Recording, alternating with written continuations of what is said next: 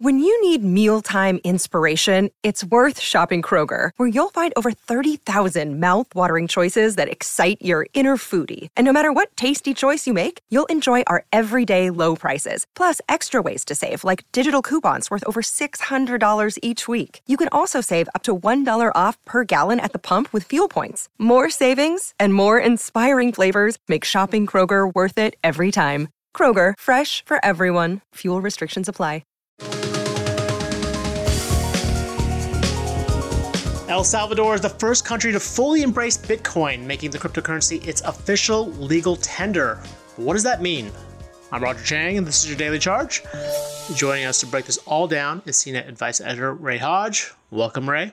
Hey, thanks for having me, Roger. So El Salvador has made Bitcoin its official currency. How does that work? So basically, there will now be the option to do any official transactions or in terms of banking and state-supported activities. You'll now be able to use a cryptocurrency, specifically Bitcoin, with a national ID allowing you to get an e-wallet for it, essentially. Mm-hmm.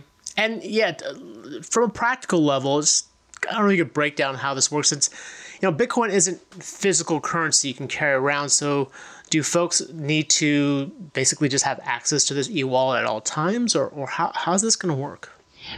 It's going to be something of a learning curve, but what you'll be able to do is sign up through their national service using your ID your national ID to verify your identity. You'll be issued a cryptocurrency wallet that you'll be able to access with any digital device, and from there you'll be able to spend your cryptocurrency or spend your Bitcoin as it stands. There's not a lot of traditional banking access, so this is hopefully, in the minds of many there who are backing the initiative, hopefully going to expand banking access to many of the country's residents who wouldn't have traditional banks. Got it. But this would mean that in order to actually pay for anything or access your funds, you do need a digital device, right? Like what happens if you don't have one? Like if you don't have a phone? Right. So there will be, obviously, you have to be able to access this in some way. Phone use, I'm assuming is going to continue to spread as there's a greater push for this among government entities. But the first things you're going to start seeing really are a wider option for this, right? So you're going to start seeing prices to be displayed in Bitcoin, tax contributions, and exchanges in that, especially in capital gains tax, where it will be, a currency that will be taxable. Oh, I'm sorry. Bitcoin will not be taxable in terms of capital gains tax. Okay. So why is El Salvador doing this? Well, there's several reasons that you would want to open up the possibility of payment in Bitcoin. And frankly, they wouldn't be the first to sort of move towards Bitcoin. Although they are the first country to allow it to be full legal tender nationwide, other municipalities are finding that there are advantages there as well. In El Salvador's case, a large percent of their GDP comes from remittances, where people who have left the country are sending money home. And those remittances are in currencies like the U.S. dollar. So this can be a convenient way to get a wider availability for that GDP, that percentage of GDP. And it can also be helpful as another option for people who don't really have traditional access to normal banks. According to some figures, that's as much as 70% of the country's population that are unbanked at this point.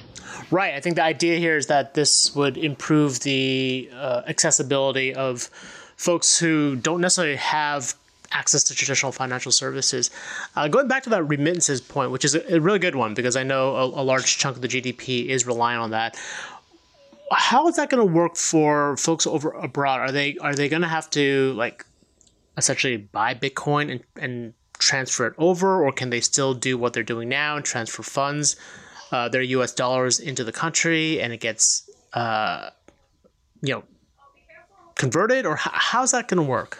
Well, there's actually another fund that was recently set up as well.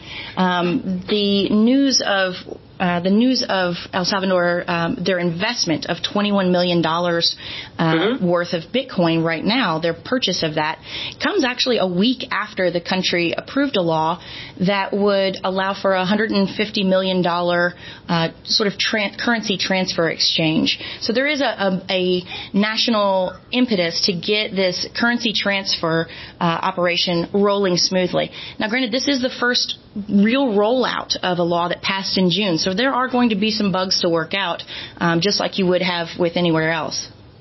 Right, and going back to that digital wallet, this is Shivo, I believe is the name of it. Is the idea that it's going to be universally available across digital devices? Because I was reading in a Wall Street Journal report today that that both Google and Apple's app stores still don't carry that e-service or e-wallet app.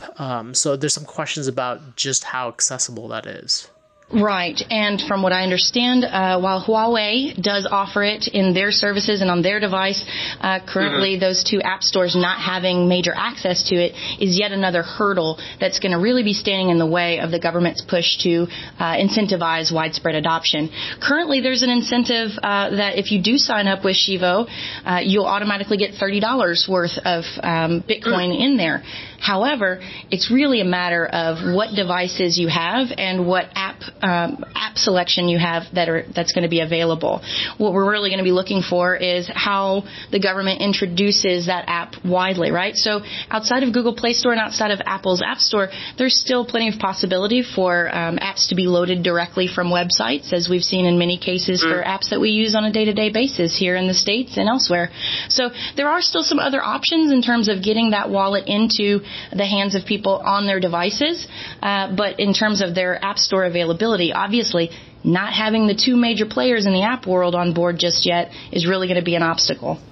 Yeah, definitely. And the other flip side, and I think this is what most skeptics are saying about this move, Bitcoin, like other cryptocurrencies, is highly volatile. There are a lot of experts who say this isn't great as currency. This is more of an investment vehicle. I feel like I've been told that line over and over again. What else do skeptics and groups like the International Monetary Fund say about the risk that come when tying yourself to something like Bitcoin? You've got a couple of major pushback efforts from people like the International Monetary Fund and the World Bank, and you've got some leading voices in the media like Wall Street Journal who are really pushing back against this idea of using cryptocurrency on the grounds that it's not as quickly able to be tracked, right? We've got these major initiatives out of Europe that have attempted to track Bitcoin for better regulation purposes. So there is some concern there that the volatility of the currency in an economically already volatile area could potentially derail economic status or cause some credit down rankings with major institutions, on top of a secondary concern about the potential for cryptocurrency to create vehicles for potentially corrupt and money laundering scenarios, right? So there are these two competing concerns here. Those concerns are certainly worth noting for any country, right? But with El Salvador in particular, the IMF and the World Bank have been going back and forth with El Salvador, who has requested $1.3 billion in financial assistance, and currently the IMF is sort of dangling that carrot and holding it back as its position on the Bitcoin adoption becomes more and more clear to El Salvador. It has consistently pushed back against that and urged them not to, even as the threat and shadow of a potential tribunal begin to loom larger and larger. Hasn't really stopped El Salvador in terms of its rollout, obviously. But then, the IMF and the World Bank's policies do not ever guarantee a country any sort of economic stability. Certainly not if you ask Greece. Right. And obviously, it's not stopped El Salvador. They're full steam ahead with this initiative. And just sort of taking a step back, this is the first country to adopt Bitcoin as a national currency, as I said before. That seems like a pretty big, occasion or event for Bitcoin or for cryptocurrencies in general, right? I'm just curious, what your thoughts are on the magnitude of this We did see we saw a big spike after that, after the announcement on Monday of the acquisition of $21 million worth of Bitcoin. We did see a spike, so Bitcoin did come back up, but it's like you're pointing out, there's a volatility to this, and it really begs the question of whether or not it's going to be a stable and reliable option. I mean, the truth is you're going to have many options for currency for most of these countries, and crypto is going to have to be amidst that in some way. It's certainly, while El Salvador is the first to go nationwide with its adoption, you've got plenty of other municipalities and cities that have already begun either pilot programs to test it out or have, completely begin accepting cryptocurrency. El Salvador might be the widest, but you've also got small places in Switzerland. You've even got the city of Miami here in the States, who's been considering, whether or not to allow Bitcoin to be paid to workers for tax experiments. You've also got places like just a little north of Toronto in Canada, where you've got a Canadian municipality that began accepting Bitcoin as a method of payment for property taxes in 2019, according to Reuters. So these are other places. I mean, the Bahamas, China, Kenya. We're also talking about different places all over the world that are testing the waters here, trying to see if Bitcoin is going to be workable in terms of how they can integrate it into their economies. Yeah, well, we'll see. There's obviously, like you said, there are a lot of places experimenting with it. I don't think any other country yet, though, beyond El Salvador, is going all in. And so it'll be interesting to see how this experiment pans out and whether it does expand access to financial services as what the proponents are hoping for. Ray, thank you for your time. If you have any questions, hit us up on Twitter at The Daily Charge, or sign up for direct text messages from me by heading to cnet.co/dailycharge. And if you liked what you heard, please rate and subscribe to the podcast. It really helps us out. For The Daily Charge, I'm Roger Chang. Thanks for listening.